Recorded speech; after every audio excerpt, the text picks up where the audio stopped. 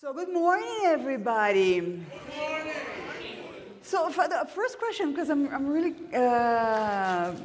interested here, who here does not speak Portuguese? Raise your hand.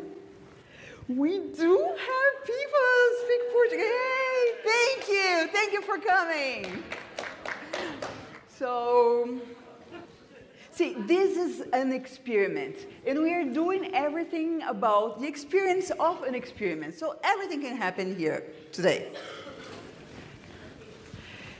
Housekeeping information. Some of us do have some devices, and we've been talking about those devices. The information that we're getting from those devices are not going to be used. It's the same information that you give to Apple, so don't worry about that. It's a fun multimedia show, so surprises might happen. Our contact is going to be on the QR code that you saw in the beginning. It's going to be on the end, and there is a surprise as well, because today we're going to be launching officially the recruitment for, and I got the glasses, Rise and Raise Others. So we're going to be talking about that in a minute. That is our movement. It's a global empowerment. Women grow, you got it. And it's growing organically. We started with 250 C-level women, and now we have like 2,000 women wanting to come in. And we're connecting all those bubbles, and we are going to start something really fun. So we already had in 380,000 votes for one of our members that needed those votes. We had 32 women receiving an award. One of them is here. Mariane, raise your hand. She got the award from United Nations. We had 7 panels here through the panel picker that we had we got the voting system, and we got tons of engagement on social. We have the pre-launch of the book over here. We got the book here. And now we're going to have global mentorship, like connecting all the women that we know all over. So this is the QR code. It's for free. And whoever wants, we would love to talk to you ladies. So who here works in tourism and events industry? Raise your hands. Okay.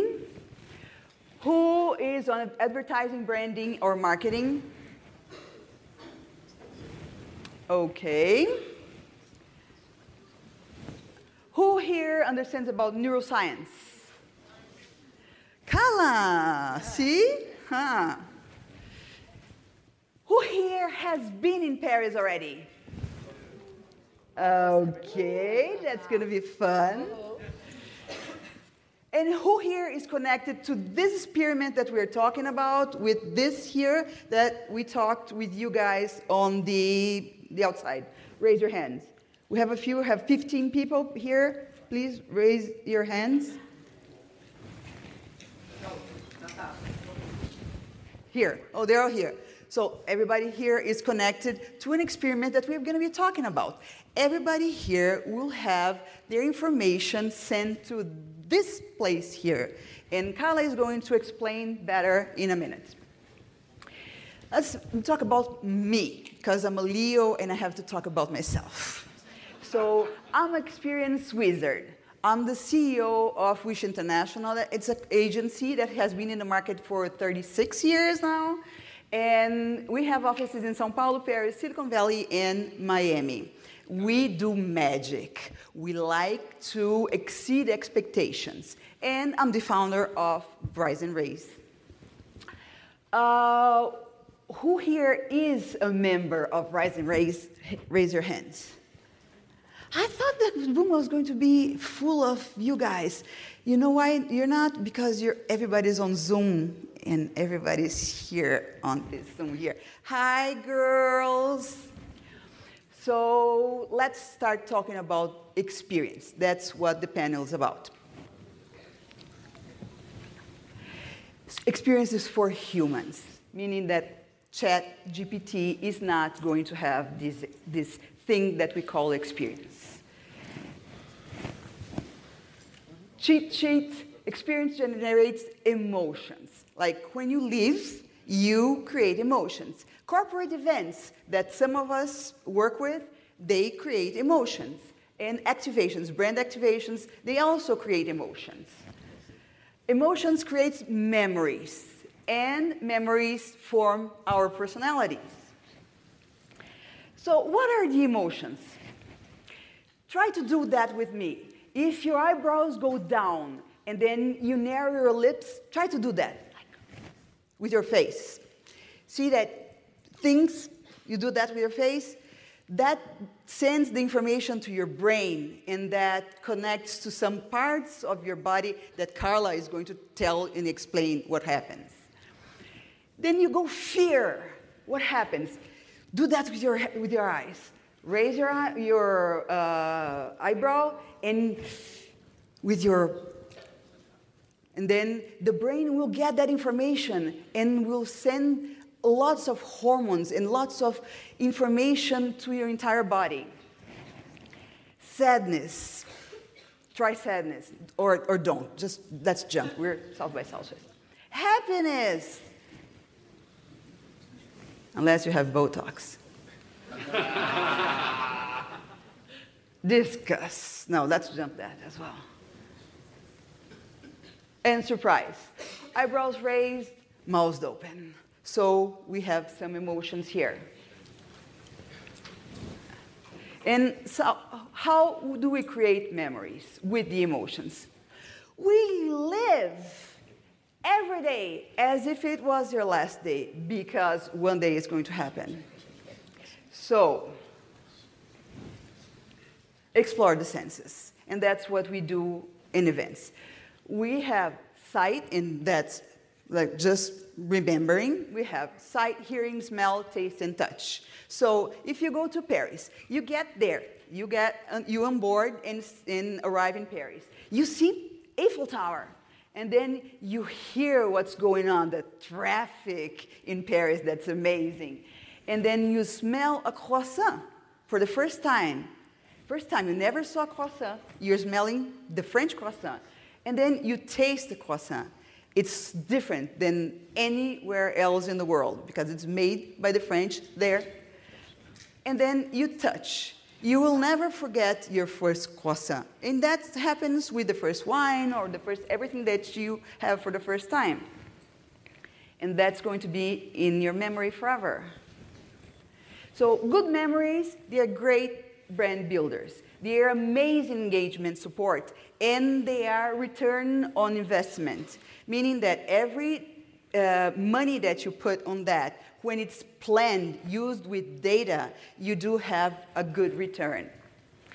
And let's talk about my friends. I just love those guys here. Montesquieu, Foucault, Simone de Beauvoir, Sartre, Voltaire, Descartes, Lévi-Strauss. Those guys, they taught us in history how to think. They gave us a path, they gave us a north on how to think, how to look, and they're all French. That's their main treasure. I mean, I think croissant is good as well. I like them better. And they brought anthropology, philosophy, sociology, and they put everything on the Olympic project. They got those people, and they started to question what's the purpose of everything. What does happiness mean today, different than it was before? And what's the concept of leisure? Things that we normally don't question.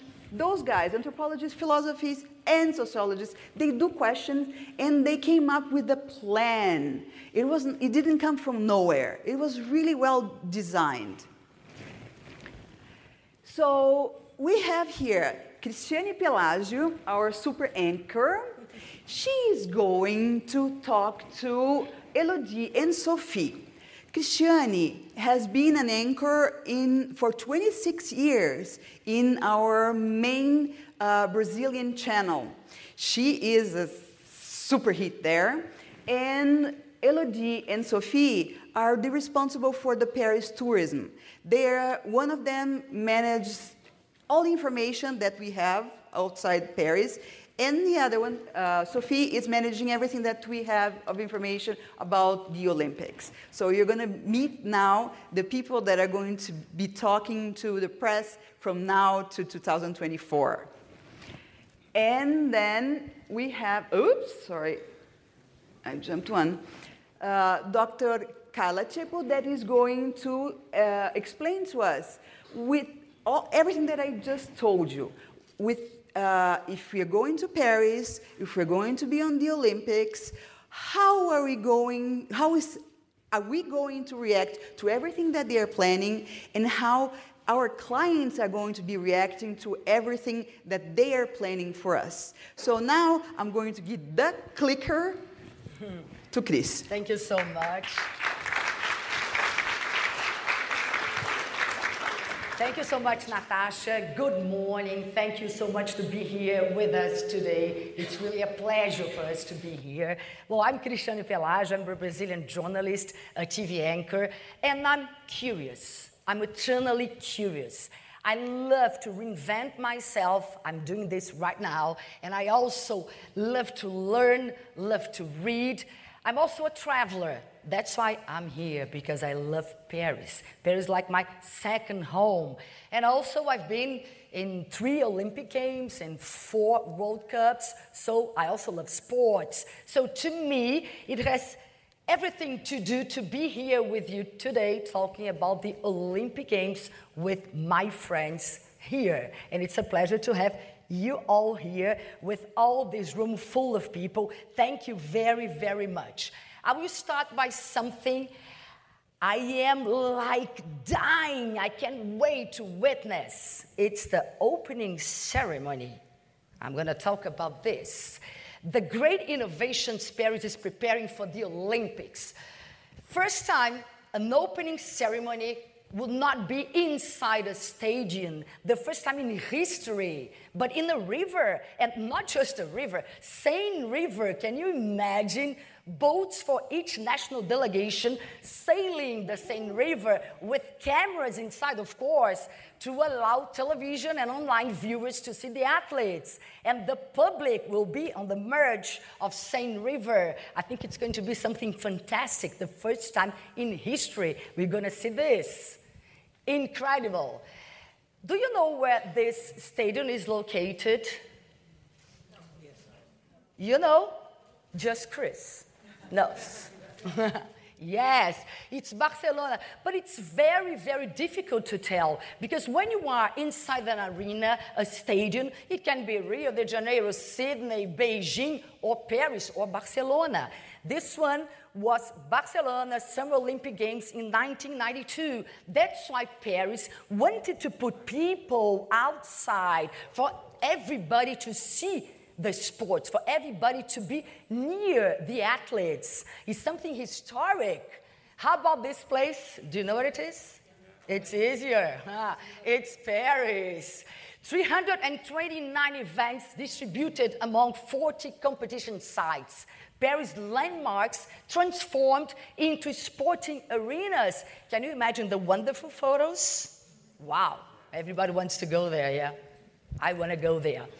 In Colombes, northwest of Paris, is located the only venue in France to host the Olympic Games twice. The Yves du Manoir Stadium hosted the event in 1924, 100 years before staging the Hockey Games in 2024. It's something historical also, I think so. Using Paris' stunning landscapes for the Olympics is also a matter of sustainability, because it matters with it.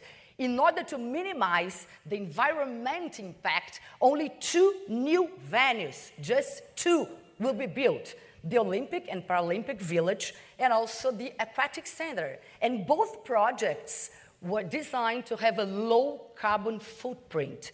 Well, if listening to me aroused your curiosity, you should know there are 2 women I'm going to talk to them now, who is going to give us more details about the organization of this amazing event. I'm going to talk to Sophie Lacressonnière and also Elodie Berthat. They are going to appear here on Zoom now online for us.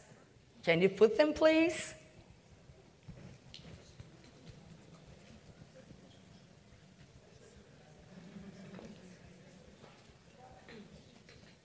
Hello. Do you listen? Hello from Paris. Oh, bonjour. Paris. It's great to hear from you. I'll start asking you, please, to begin introducing yourselves and also to answer the following question. I'd love to begin with Sophie. Sophie, would you say Parisians and also the visitors will participate more in this event than in previous editions of the Olympic Games?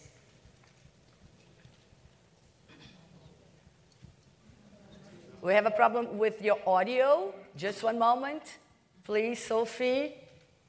Chris, maybe we should just, sorry everybody, they're having an issue there in Paris. So maybe we should just get Carla and then we... Yes, because I wanted just to show the slides they were going to show the French women. Yeah, but okay. Okay, so we're going to invert. So Carla is going to talk about her experiment, and then we're going to come back with Paris. Yes. You know. Here you are. Let's. Are you hearing me? Yeah?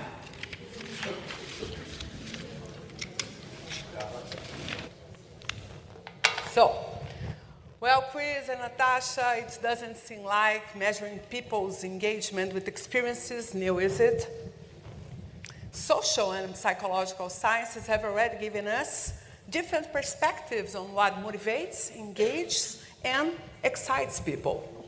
However, the main barrier we need to overcome is the impact of the meanings of each of us attributes to the events we live and experience through our senses. Let's talk about this topic from a perspective that may seem simplistic at first, but given the complexity of the system in which it's embedded, it may reveal to us that the available measures must overcome subjective aspects and be able to analyze the basic responses that are predictive of preferences and value attribution.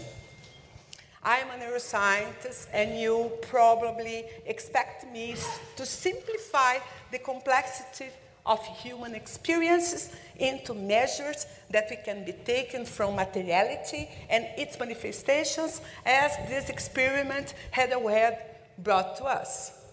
But there's more to be investigated than that. While I was in academia, I focused on studying the functional dynamics of the dopaminergic system, which is at the center of the constructions of memories associated with experiences and opportunities. Recently, I've been applying this knowledge to the development of strategies that increase teacher-student interactions results for different age groups and complexities, and for organizations' environments to improve customer relationship, brand loyalty, and employee loyalty. At the center of this discussion is our ability to infer which stimuli and experiences will be relevant enough to produce quality memories that will allow the evocations of stories, circumstances, products, and solutions that interest those who seek experiences that add positive values to them. Here is the center of our discussion. Behavioral resources. Like a neuroscientist, behavioral resources are extremely important for an evolutionary standpoint. Look at this fish. Look at this primate using a rock to obtain food. For instance, life, even in its most primitive expressions, needs to recognize which behavioral research can produce the best result in a given circumstance. However, sometimes this behavioral research cannot bring us the best long-term results, but in the short term, it ensures that opportunities are recognized and seized. Let's say you are craving something to eat, something known as hunger, other times as greediness, and you can choose from some tasty fruit, a delicious chocolate cake, or another dense or calorie-dense food. However, this is a research in your brain that will make you prefer the more calorie-dense food, since through life evolution, there were periods of food scarcity. This decision-making process is heavily influenced by a person's story and experiences, but ultimately, it creates a behavior pattern that makes your choose one thing over another. And that's why we have all of you have different preferences, which make it hard to establish a definitive pattern based on subjective opinions. However, since this system creates a highly stereotypical emotional response, we can measure these patterns to predict how memories and experiences will stick with us. So, for example, how can we be sure that most Parisians and tourists will remember the 2024 Olympic Games as an unforgettable event? How can we measure the different subjective reactions that stem from cultural experiences or differences? Emotional responses can reveal these patterns, and that's what we're doing right now with some of you in the audience, including myself and my adventure buds, Natasha and Chris. Can you show us? Let's try. Now, look at this. You don't like my speech? Something wrong? No. Thank you. Thank you. Look at this. I'm safe. So that's the point. Look how immediately you respond to me. Can you see that? How immediately we can measure that data? So, speaking of which, one of them, and you can see now, it's living some special moments today. It's Chris' birthday. And she's starring at this conference. How about singing her happy birthday and see her emotions? Let's. Happy birthday to you.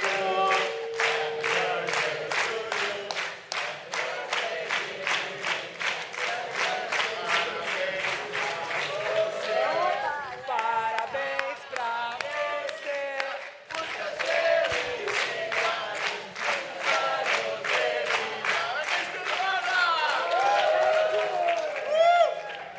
Obrigada. They forbidden me to say on the beginning, it's my birthday. Now I knew it was. Yeah. Why? Been planning that for like 6 months, actually. Use my slides, please. A very interesting fact that can help us to explain the involvement of our emotions in the decision-making process was obtained through the use of Iowa gambling tests. Do you know? Briefly explain it. An individual is presented with 4 decks of cards that display variable financial gains, rewards, and lose penalizations, such as winning 120 or losing 50. After that, this individual is prompted to sequentially draw 100 cards.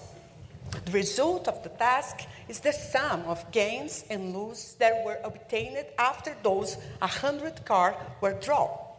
However, as the individual draws cards from each of the decks, based on his own free choice, researchers capture information on brain activity and emotional responses through electroencephalography, measuring skin conductance, or heart activity that reveal the emotional dynamics the individual is experiencing.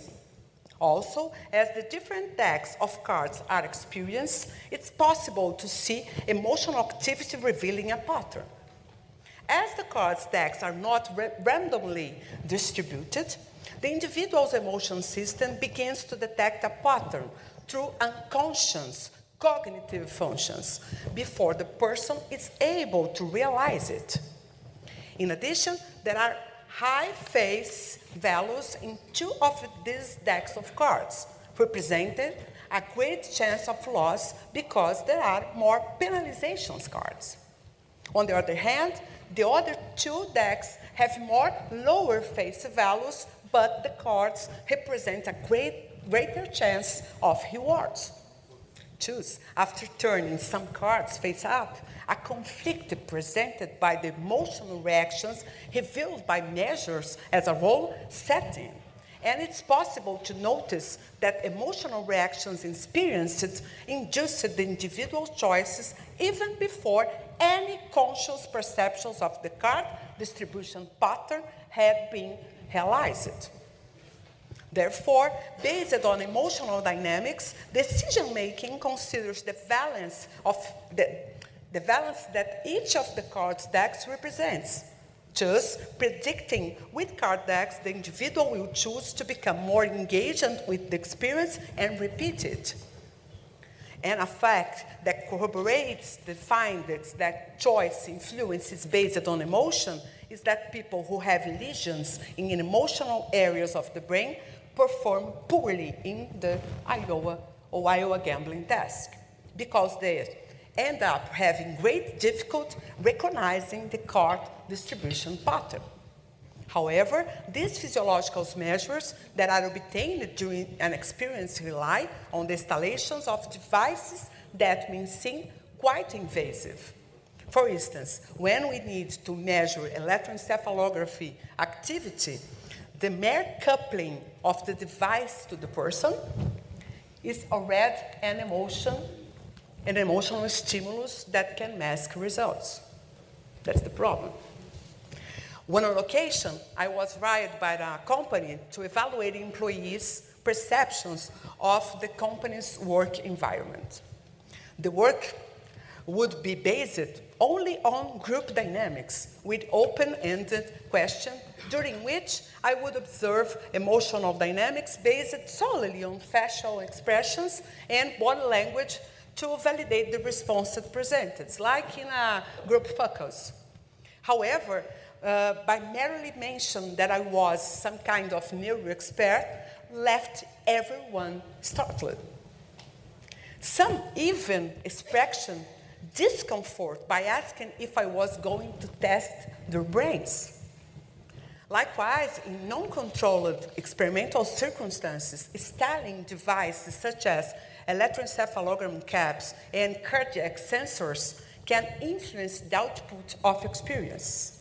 Thus, one of the most important challenges for the advancement of the use of emotional measures as indicator of emotional balances lies precisely in the emotional perception that equipment and biological measures can interfere with the experience output.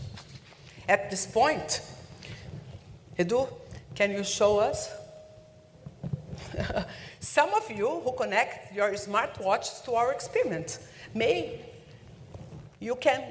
tell us if there is any discomfort in doing so, since the data being captured by us are the same as many of you are widely accustomed to providing for health monitoring apps, like in your smartwatches.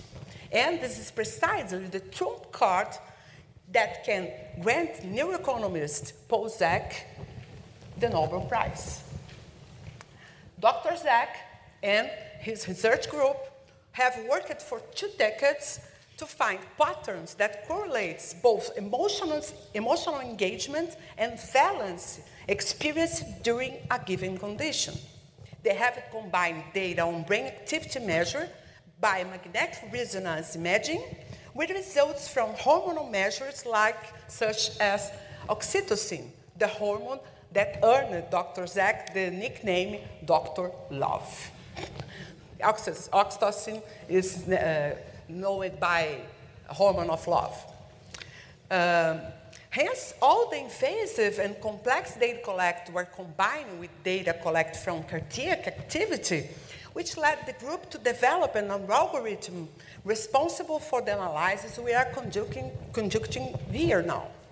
All of these are presented in a user-friendly interface called Immersion. Immersion is also the title of the book published by Pozak last September, in which he explained all the details of this long journey. Although the algorithm in question is under commercial exploration, it's so expensive, we can dare to think about evaluation a collective experience such as ours, or even suggesting its use to evaluate and measure the results obtained during the Paris experience in real time, revealing whether the objectives presented here are being truly achieved or not. At this point, we are probably wondering about what the real-time data collected during this experience is likely to reveal. For instance, measuring the level of interest you have in each of our speeches, the level of engagement of a group during a meeting or work activity, or the quality of the experience of thousands of people during an Olympic Games.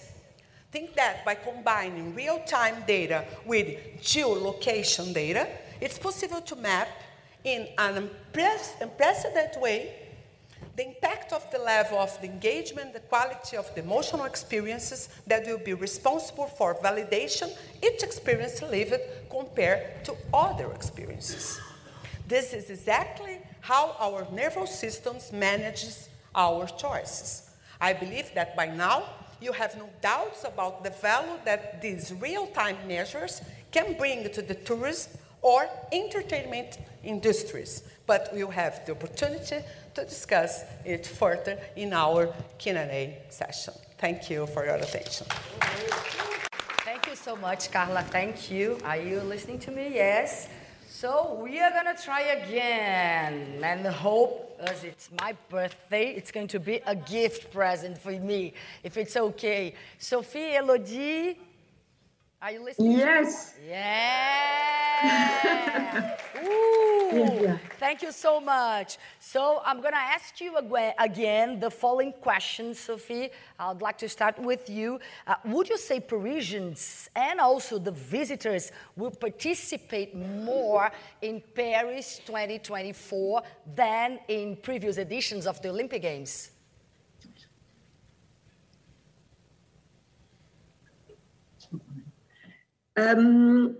Christian, I'm sorry, but I cannot hear your questions. So maybe we had some slides to introduce the Olympic Games, Olympics and Paralympic Games.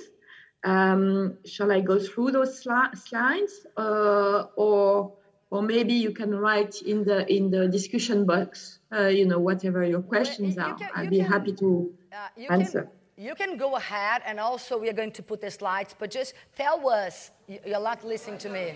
Go ahead. Just write down. No, I cannot hear.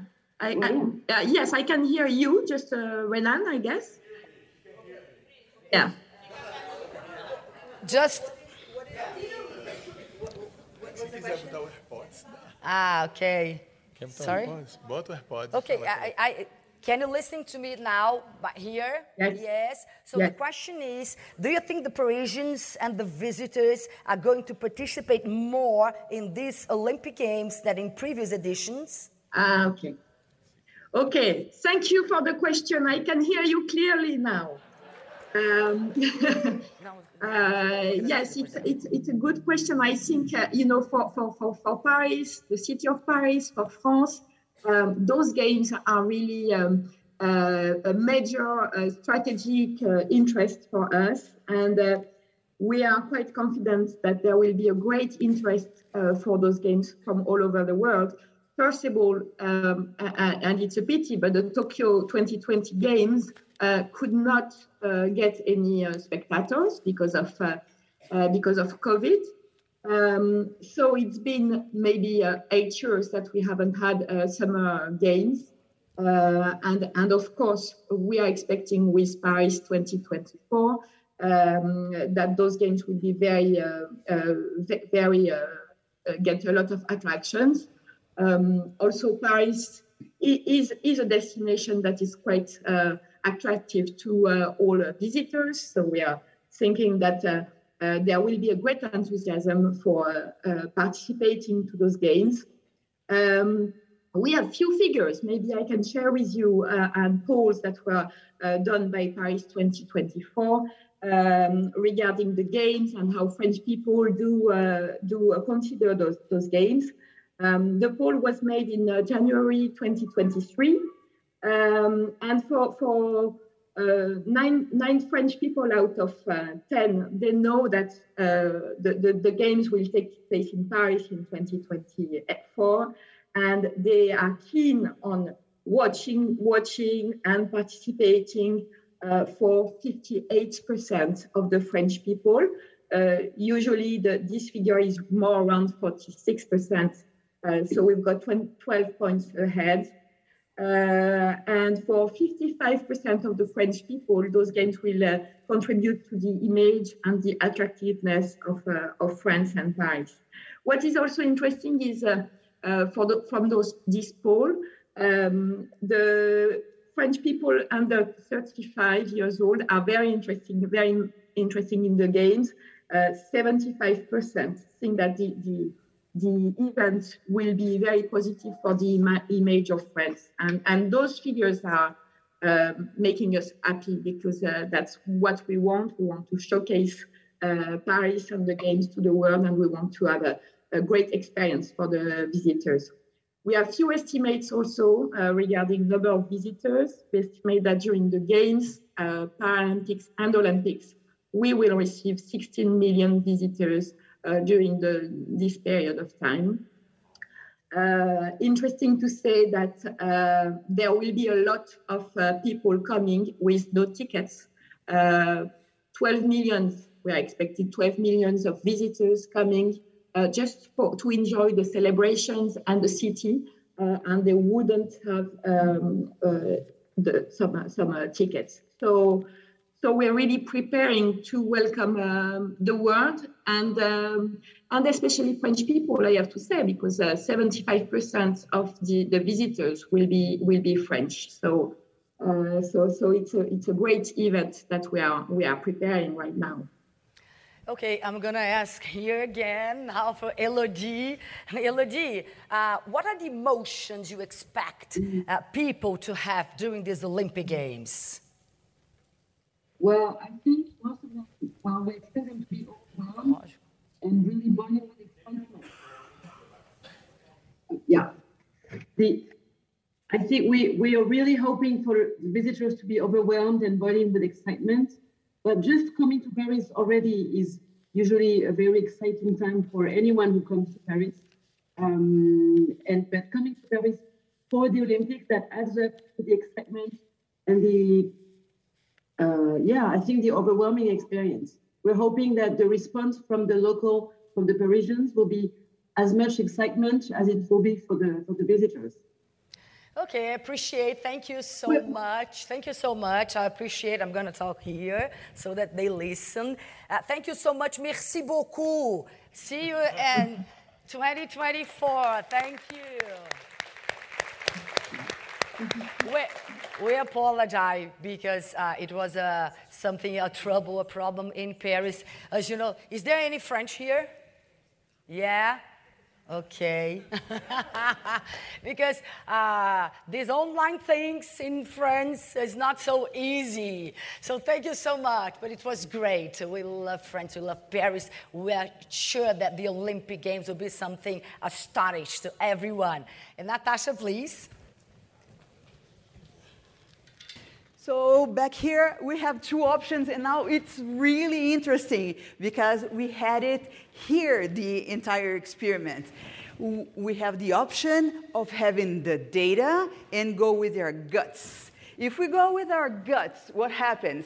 And now I'm going to tell you the truth. We've been trying to get them to send us the video in case we had a connectivity issue and we didn't get that information. We didn't get the video. And we had a problem, and you saw the problem here. And that's a gut thing. They thought that they could risk. And we had this issue with our presentation. The other option would be really having the presentation and having the video as a B plan, as a backup plan. And then you would have all the information during the event here, and we would go faster. So we have plan A, having the, option 1, burning money. Option 2, having a plan. And the plan is, I'm the sender of the information. You're the receiver of the information. We have the context, the message, the channel, the code. Everything can have a problem. All those things can have issues and have clinch. We have to plan. We have to work with data. And that's what we suggest. That's what neuroscience suggests. And that's what we're collecting the data, and now we have the tools for that. So we have the public, you guys, and the gut feeling, again, and the analysis. If we go, the gut feeling, 50% of chance of failing. We got that today. And we have 50% of success. We also got that as well. And if we get the analysis, we have 0% of chance of bad experience and 100% of chance of success. So it's up to us to decide, are we going with data or are we going with guts? So examples on gastronomy. If we add cheese, when we have an event and we add cheese before we get the information through, if we get a plate of cheese and then we get the people, hey, you're going to whatever, they're going to keep that information better because it's going to open their senses. So those little details are very interesting, and now we understand those details. And why not work with them? So, and I'm talking about events, and it can be anything about branding, anything that we work with branding activation, and coffee and grapes. And then ask Carla, and she will explain more about that. And if you want more example, we need a class 2.0 next year, South by Southwest. So, once again, cheat sheet. Yes, we can design and build emotions using the lab. How do we do that? Planning. We do have to plan well. Emotions can create memories. They do create memories. We need a perfect execution. The memories can be transferred in time. We project what we have here, we project. So it has to be well communicated. And that's ROI, positive ROI. So who has a smartphone? Please get the smartphone and raise the smartphone. Get your smartphone. Now, please stand up, whoever has a smartphone, and turn to that side. And please make a selfie with us here. Hey, yay, yay. And now, yes, turn back to us. You just created a memory forever, and we are going to do the same with you now.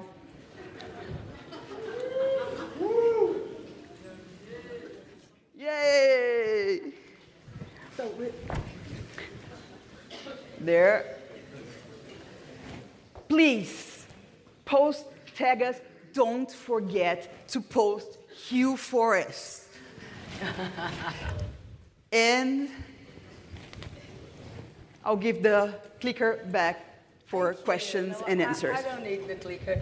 Do you have any, we still have like 8 minutes to go. Do you have any questions, please? We have a microphone here in the middle. Go ahead. Yes, back there. Mike is here. Hi, good afternoon. Thank you for sharing.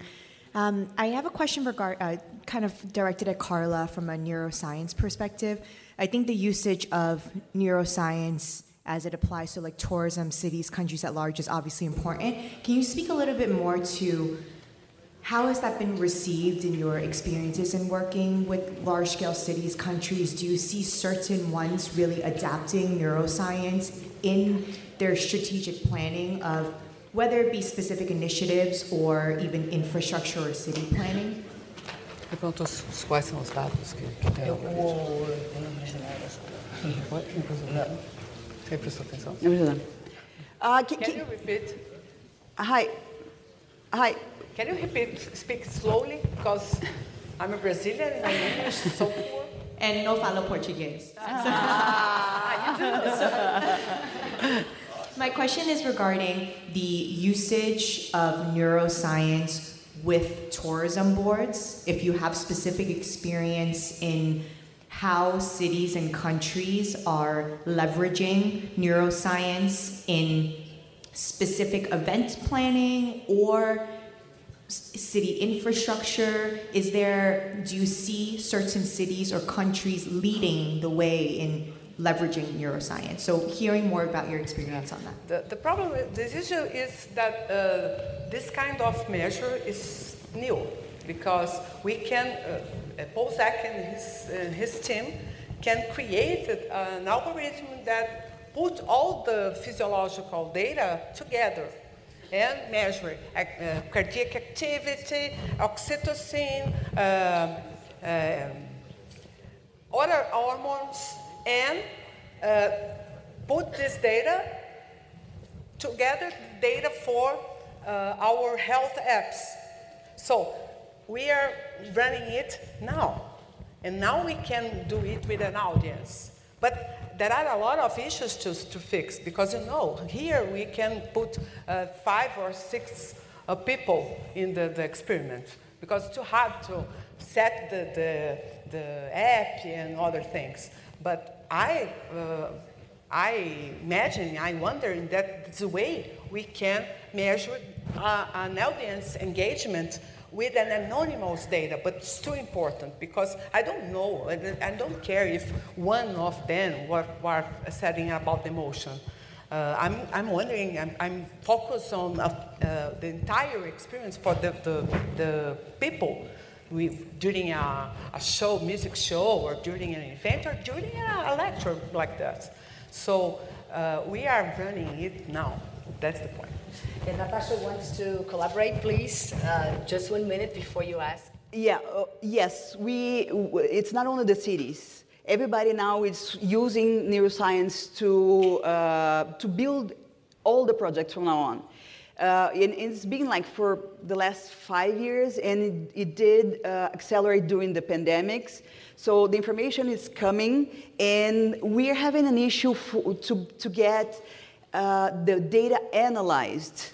The clinch is really there. The data is coming. We need the scientists to help us to understand the data so that we can put that in usage. So Stanford is doing several studies, and there is one professor, Paul Lee from Stanford, and he's doing exactly what you just asked. And if you want, we can talk later, and I can connect you to it with.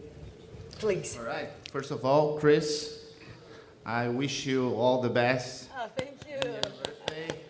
And I'm so honored to be a Brazilian today and see the feminine power in the stage. Thank you. Thank you. Yeah. Professor Martin Lindstrom, in his book Biology, it's not biology, it's B-U-Y-ology. Tell some cases about the use of neuroscience in advertisement. And I would like to ask you all, but especially from Carla, should we have ethical limits on the use of neuroscience in advertisement? Yeah. Should we have a stricter policy about privacy, or we just adding an additional layer in those kind of things? I particularly hope that science doesn't get limits. I wish scientists could be free to explore. But what do you think about the use of neuroscience in advertising? Yeah, that's a very good point, because we are obtaining data from people, and biological data is so fragile, because people who was share the data with you cannot know what kind of data we are obtaining. That's the point, because when you answer an open-ended question about the event, who like it, what do you think about, you can choose what kind of answer you will do. But when I get biological data, you cannot know what I'm doing with this and what kind of data I have. So the limit, the ethical limit, in my point of view, is the well-being of people. If you use this data to push some kind of products over the people, you are wrong. But you are using this data to measure the well-being and use it to share more happiness events or give the people what they want. It's a way that I put all my efforts and all my money in things that will get this pleasure for people. That's my point. Because psychological sciences, social sciences have the same power. And they are doing it for a century, using this knowledge to push all the things over the people. But I think that's ethical problem, that ethical issue is not about neuroscience only. It's all about how can we use data, always, to put our desires over the desires of the people. That's the point. And the regulatory organs are already working on it. So it's not going to be free, it's not going to be wild. There will be rules for it, don't worry. Time it's up, but if they leave us here, yes, no, just the last question. Thank you. So I'm Catarina, I'm also Brazilian, and it was very good to hear from Carla. I read some articles for you during my psychology graduation, and nowadays I'm at the entertainment industry. My question is also related to marketing. So how do you see the future, so the neuromarketing applied to push and implement happiness through streaming platforms? Streaming? Yeah, like Netflix, Hulu, Peacock. Okay. So I suppose we can obtain data to help people to choose what you can see. You know, how long you spend your time looking all the menu and receiving some kinds of suggestions that you cannot want to see. So if I have some biological data more precisely, I can more accurate suggest you what you can do with your time, because it's a very big issue of our time, of our environment? No, ecosystem? O tempo que a gente está vivendo agora. The time that we're living together. We are living, you know, because there are a lot of options to choose, and it is going people crazy because of it. What can I do? It's a fear of missing out syndrome in income. But if I have biological data to suggest it more precisely, and my objective is people, not the products or brands or environments or companies. That's the point. Your objective, your intention is the first. Yesterday I saw a panel here discussing purpose and objectives of AI. And for me, it's the point. What's the purpose of AI or all the technologies? Thank you all. So thank you very much. We appreciate. Thank you. Guys, they're going to kick us out. Please, Ken. All our contacts are here. We can stay here. We can't use the mic, but we can stay here and talk to you guys if you want. And our contacts are here. We love you. Thank you. Parabéns pra você. data.